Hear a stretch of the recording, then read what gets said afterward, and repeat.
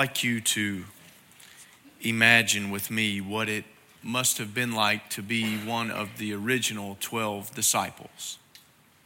Can you just sit there for a minute and kind of let your mind go back to that and take that in for just a second?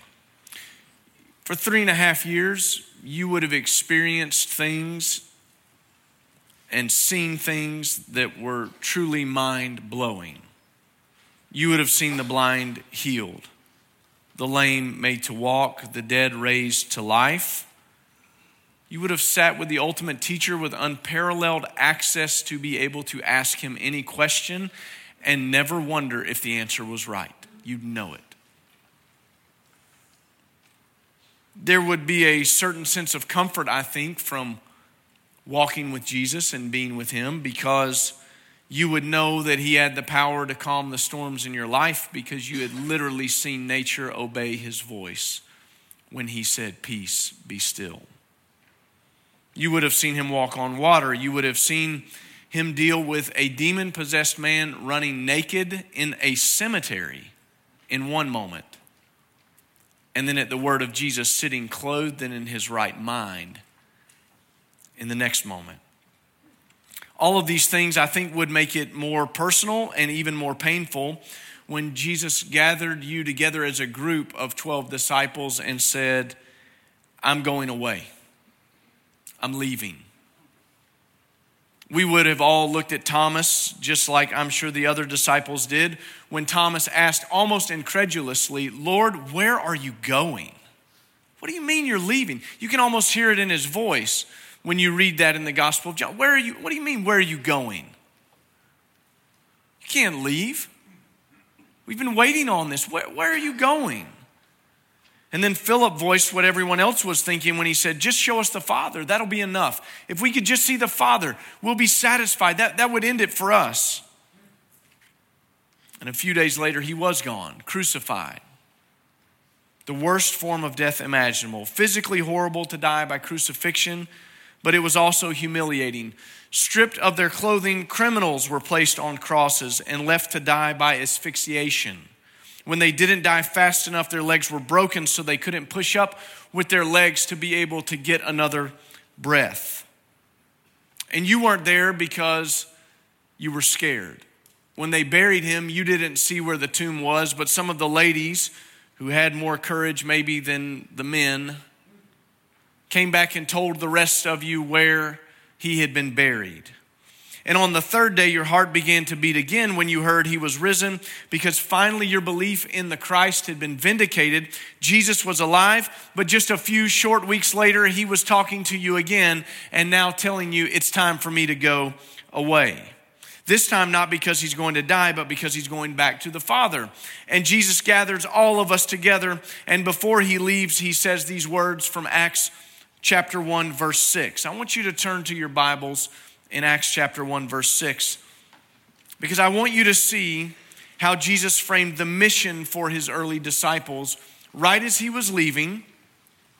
He gave them instructions for taking the gospel to the world.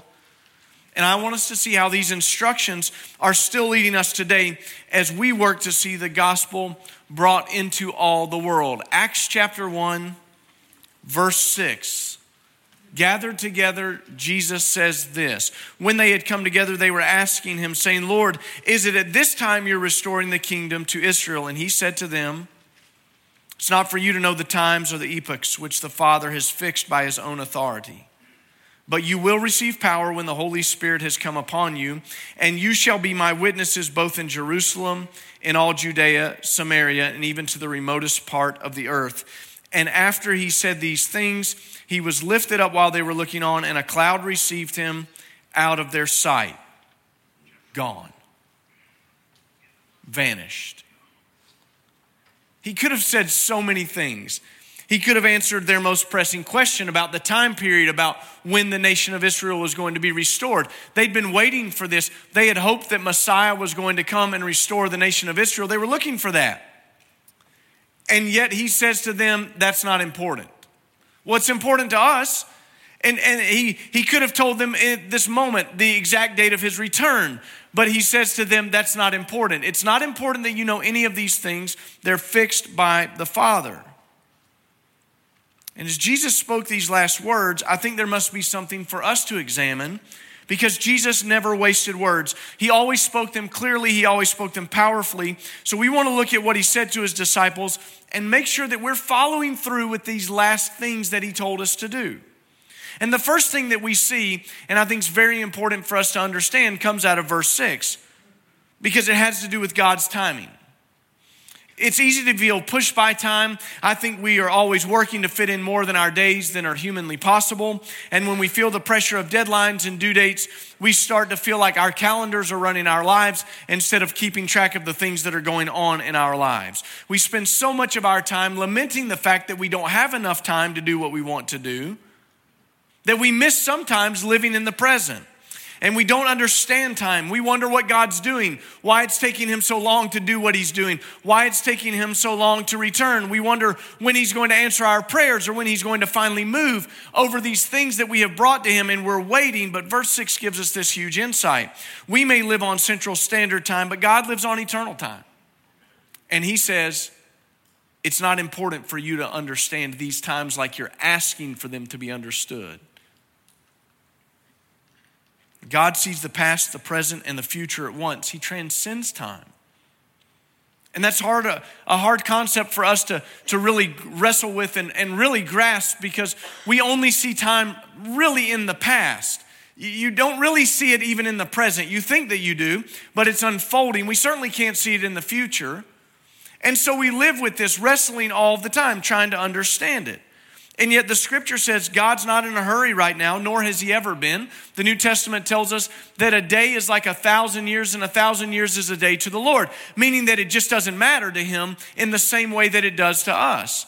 Because when you see all of time as if the beginning of time and the end of time is here, and you're able to step back and see it all, you don't have to be in a hurry to exact what you want to happen. You don't have to be in a hurry to come back, because you're waiting for everything to be fulfilled as it should be fulfilled. And I point this reference out to us because we're waiting on the Lord to return right now. And we feel like sometimes that it's taking forever for him to do it. And we wonder, why don't you come back? Why don't you make this right? And it's just like he says, because this seems like a long time to you, but it's a day to me. It's no big deal. I've got it. When you see all of eternity, your calendar's different.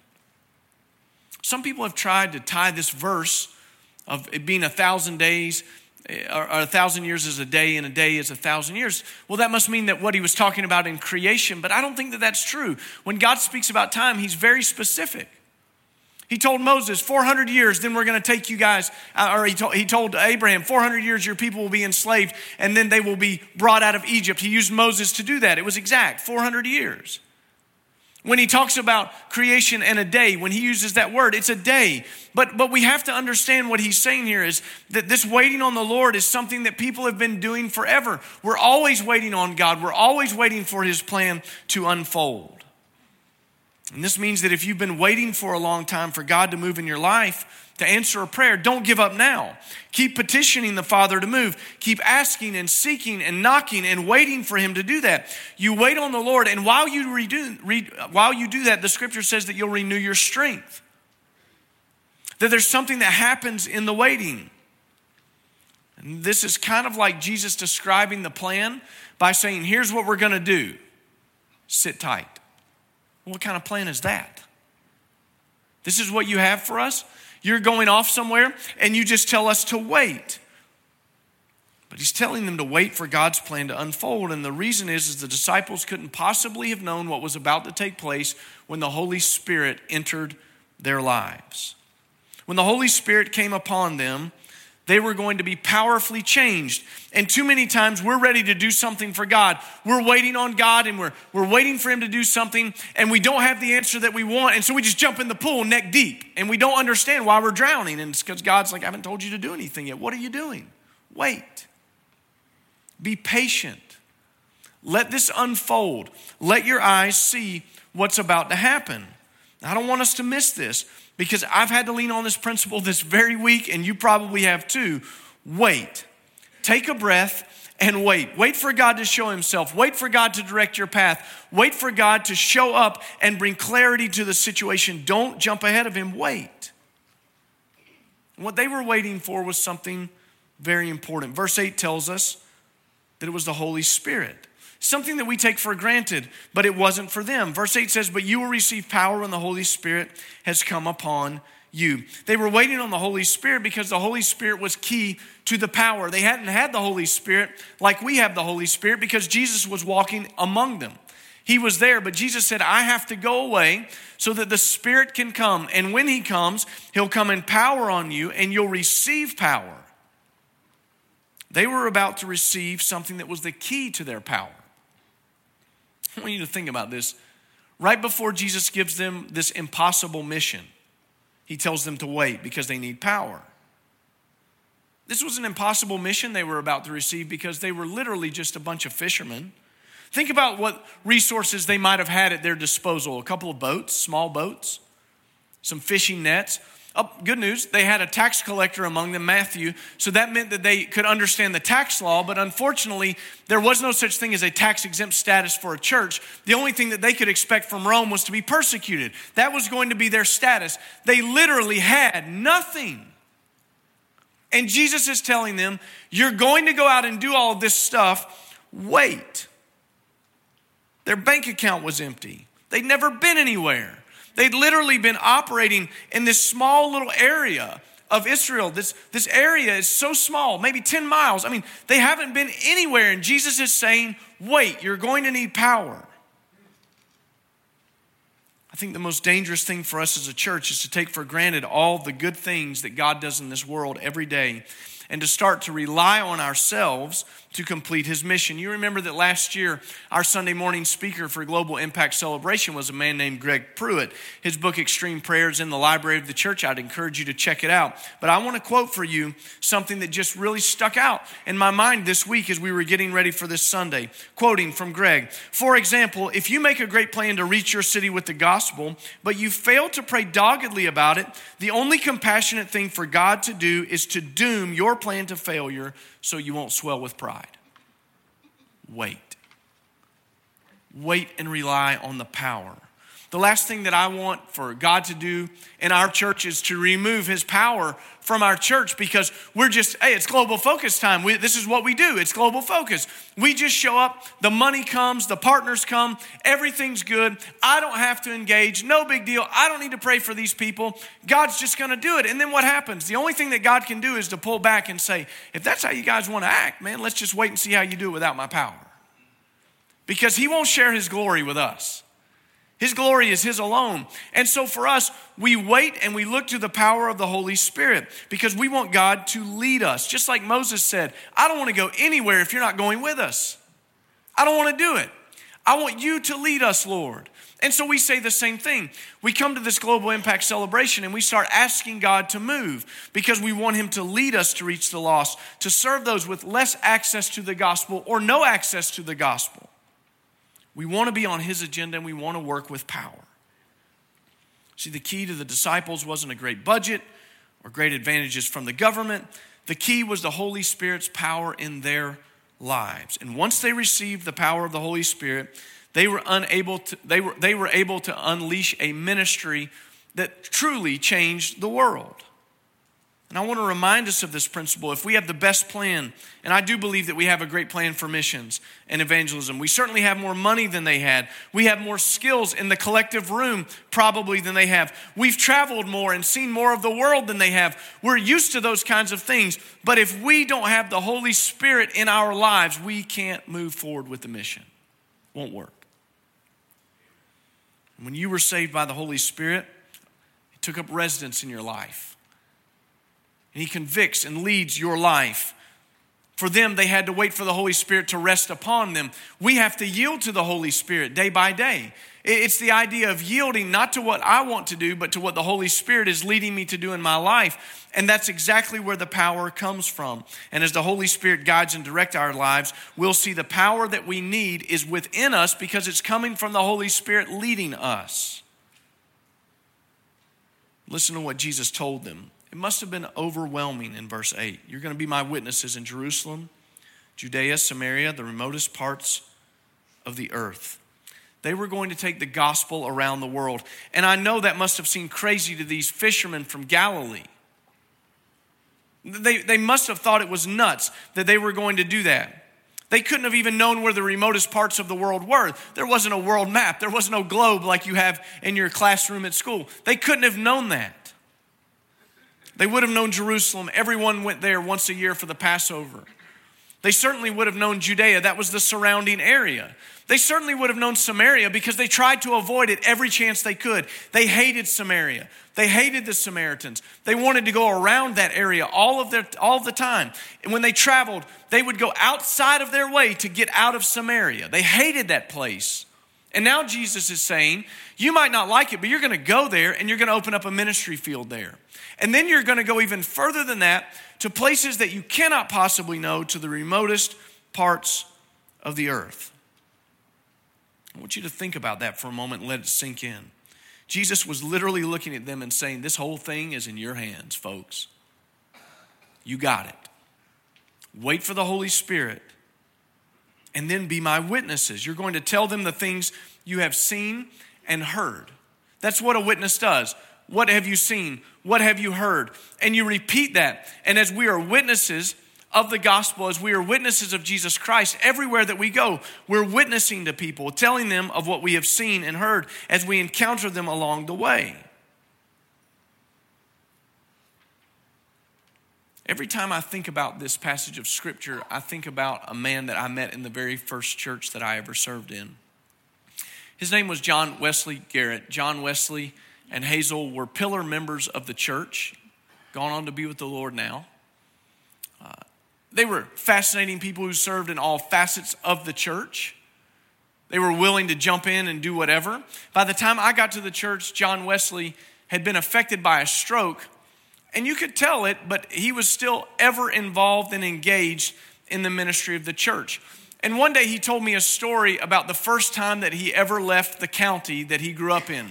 He was able to leave the county thanks to an all-expense-paid trip by the United States Army to a place called Normandy. First time he left the county, folks. D-Day +2. Can you imagine that? Can you imagine the first time you left Nashville would be to go to France? Can you imagine what that would be like? Can you imagine your eyes being opened like that? I never read this passage where I don't think about him, because I think that must have been exactly what the disciples were feeling. What in the world? Remotest parts of the earth. Is that like Brentwood somewhere? Or is that all the way to Spring Hill? No kidding. What would you have known? You wouldn't have known anything, right? These folks were regular people just like us, no better, no worse than we are. They were simply trying to follow the Lord to the best of their abilities, but what they had was the backing of the Holy Spirit. And as we move forward, if we were to look in chapter 2, we'd see that as Peter got up to speak, literally thousands of people started giving their lives to Christ because the power of the Holy Spirit rested upon him. It wasn't because of the plan. It was because the Spirit was leading them. I mentioned last week that we're a global focused church. And that's not something that we came up with. It's something that was given to us. But it follows an Acts 1:8 strategy because we believe some very important things about this. We believe that Jesus said you start where you're at. Now this is very important. The light that shines the farthest shines the brightest at home. For us to say that we're going to go do missions somewhere else but leave Nashville to go to hell is wrong. That doesn't work.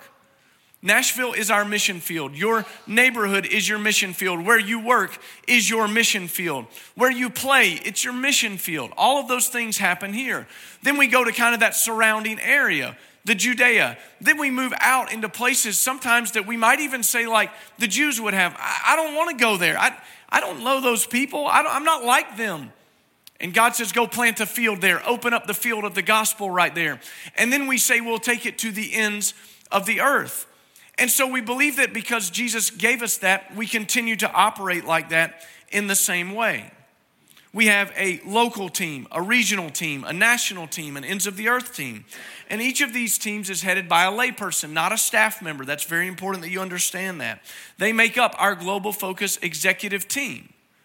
They're the ones that decide if the missions that we're doing make sense for the purpose and plan we feel like God's given us.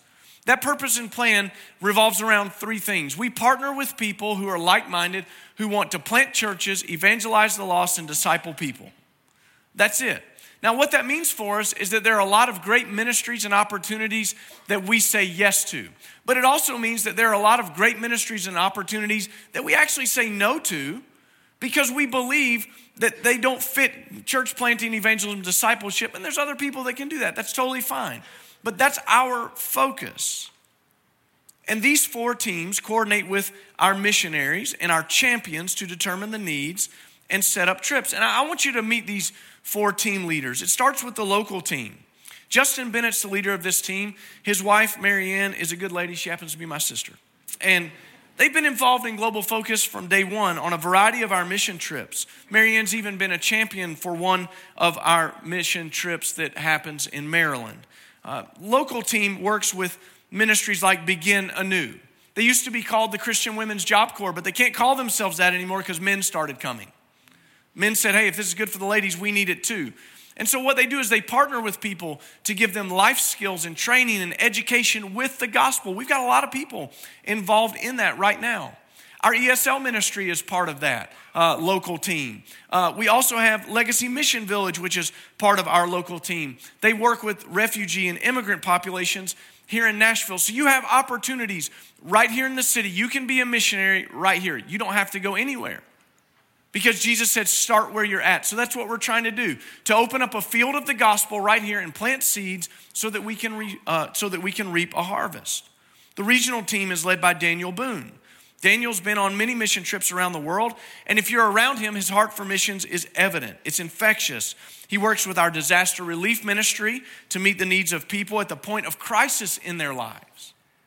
They're meeting people when the tornado comes, as they bring chainsaw crews and rebuilding crews and cleanup crews. They also work with Lighthouse Christian Camp in Smithville, Tennessee, which serves underprivileged kids who get to go to camp for free. Every year they get to go to camp for free so that they can hear the gospel. And many of us have been to Lighthouse Christian Camp and served with them. If you go on a regional trip, that's about a half day's drive. That's kind of what we say is it's about a half day's drive outside the city. Then we have a national team, and that is led by Joe Roberts. And I've got to just say this, Joe is the original Iron Man of missions. Joe has been the national team leader since Global Focus inception at Judson Baptist. And at any given week, you're likely to find Joe and Martha traveling somewhere to meet a church planter, to see if they can partner with us all over the country. They're racking up more air miles than anybody. I'm telling you, they're going all over the country, making sure that we have partners. This year, we're pursuing people in Los Angeles, Ann Arbor, Michigan, Greenville, South Carolina, Knoxville, Tennessee. Those are our church plants that are on the national team. And then our Ends of the Earth team. That's led by Beth Moore. Beth has literally lived around the world as a full-time missionary in some crazy places. Her life's pursuit has been to share the gospel with people all over the world, and she brings a lot of real life experience to this team to help us with this. And she's leading work in places like Sudan and Honduras and France and England and Romania. And our goal in Global Focus is to partner with these like-minded ministries so that we can see people changed by the power of the gospel through church planting, evangelism, and discipleship.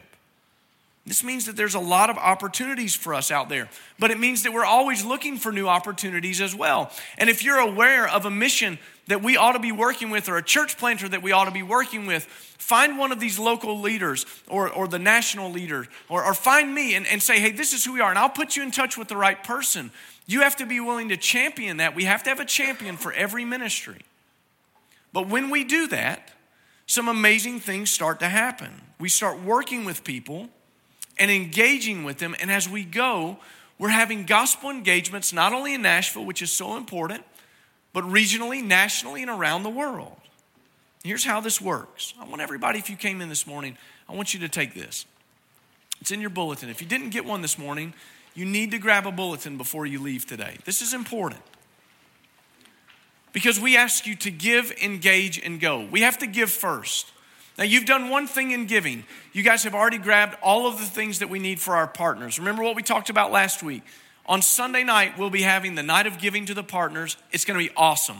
And in that night of giving, you bring those gifts back and give them to the partners to connect with them. Sunday morning, 1 week from today, we're endeavoring to raise $70,000 in a day. $70,000 in a day. And here's why we're doing that. David Nelms from the Timothy Initiative is going to be here, and he's going to be speaking to us about what the Timothy Initiative is doing to plant churches. We've been partnered with them for a long time. They've passed 50,000 churches. We celebrated that a few weeks ago. Here's the good news. If we raise $70,000, 233 churches will be planted just from this church body alone in North Africa and all over Asia. But even better than that, remember that they're in a grant from a donor. So if we raise 70, they get 140. That's what happens out of that. That means that we will say next Sunday alone, hey, almost 500 churches got planted because of this. It's crazy. So we want to show up ready to do that. You can give in the one-day offering next week, or you can give by app. But then this is important right here. The faith promise. This is how we fund mission all year long. We ask you to go before the Lord and begin praying about this and say, what would you give through me to missions that you wouldn't just give to me? I had a great testimony this past week. Somebody stopped me and said, I just wanted you to know that God showed up in a major way and gave to our family something that we could have never imagined. It was a number he told us to give, and he showed up and gave it. Faith promise giving still works. Amen, it does. I've seen it in my life. You've seen it in your life by now. This is so important because this is how we fund missions. Now, this is not your tithe. That goes to the church. This is not in lieu of your tithe. What we ask you to do is to anonymously. If you notice on this card, your name doesn't go on it anywhere. Why? Because it's faith. You pray about it. And if God would have you give something to missions this year, next week, you can bring that and put it in the offering plate, and we'll actually take it up for the next 3 weeks, okay? And it's important that you do it. And some of you go, I don't need to put that in there. Yes, you do. Here's why. Because we build our budget with all of these partners based on these cards alone. They're relying on us on faith. We're relying on God to give through us in faith, and that's how it operates. So this becomes really important for us. And I want to tell you just something that I think will bless your heart today. Here are the numbers. I believe we started Global Focus in 2012.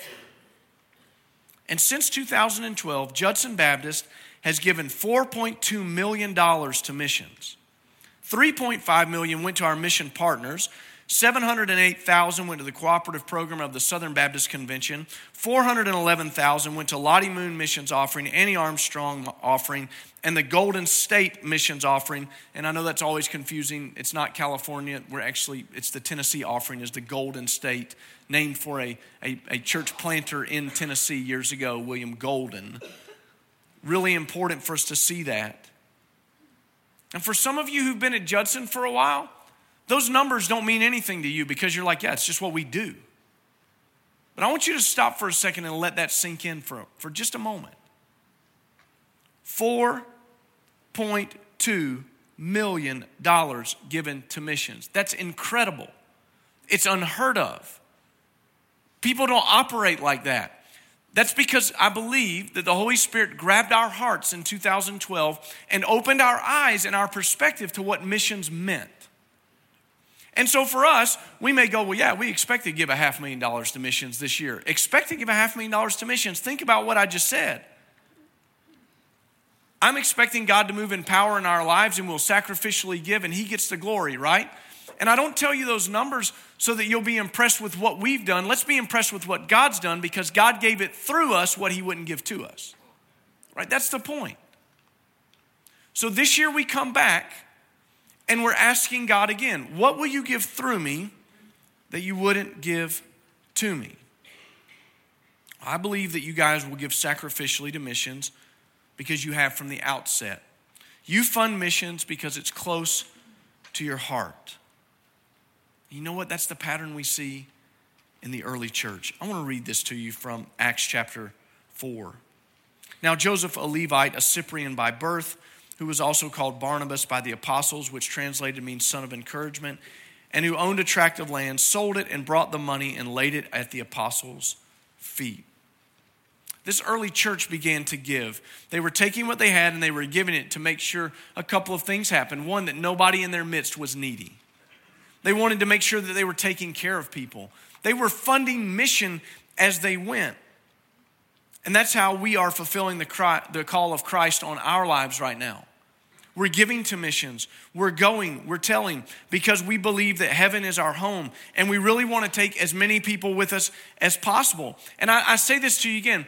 That's why gospel engagements are so important. Folks, we're flatlining in gospel engagements right now. That number's not moving like it needs to. We've lost it a little bit. Listen to me. Every one of us engaging 2 people with the gospel a week gets our number where we need to be. We can't just run through our week and say, oh, I was too busy for the last 4 months to engage anyone with the gospel.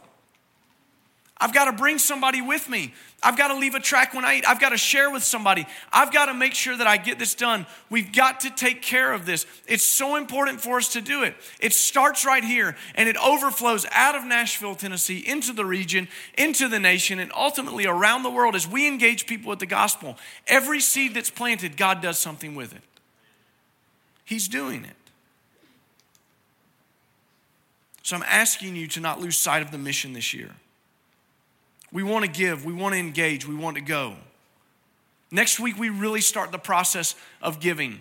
The following week, you'll be able to start seeing how you can engage, because as our partners show up on the 21st and the 22nd, I believe that God's going to move in your life. Now, this is a trick question. How many of you are already planning to be here on the 21st? Raise your hand. That's Saturday night. Now, the rest of you, we're going to just keep preaching until you get your hearts right and decide to get here. Listen to me. Don't blow this. Show up. Engage with these partners. You being here on the 21st is crucial. Be here. Because you're never going to go anywhere if you don't engage with them. You're never going to have an opportunity for the Holy Spirit to prick your heart and get you going. It's so important that we do this. Let's be ready to give, engage, and I believe what will happen is we'll go. And once we go and we start going, I'm telling you folks, there's nothing that God can't do when the Holy Spirit's leading us. It's important. Folks, the time is short. Of all the things that you could do Saturday or Sunday of next week, tell me this. How many of them are going to matter more in eternity than coming and engaging with those partners? What are you going to do next week that's going to move the needle towards heaven? What are you going to do next week that's going to allow someone to see the gospel come out of your life? Folks, the time is now. I want to close us in prayer, and I want to ask the Holy Spirit to guide and direct our lives. Father, we don't want to be ahead of your plan, and we don't want to just have a good plan. We want to take your plan and engage the world with the gospel. Father, would you let the Holy Spirit come out of our lives in power?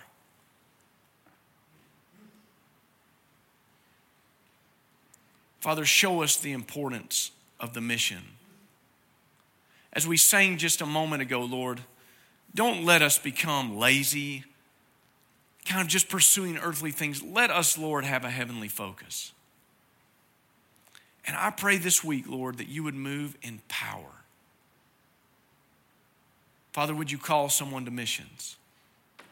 Would you raise up an army of short-term mission volunteers? Would you raise up an army of prayer warriors? Would you raise up an army of people who will engage?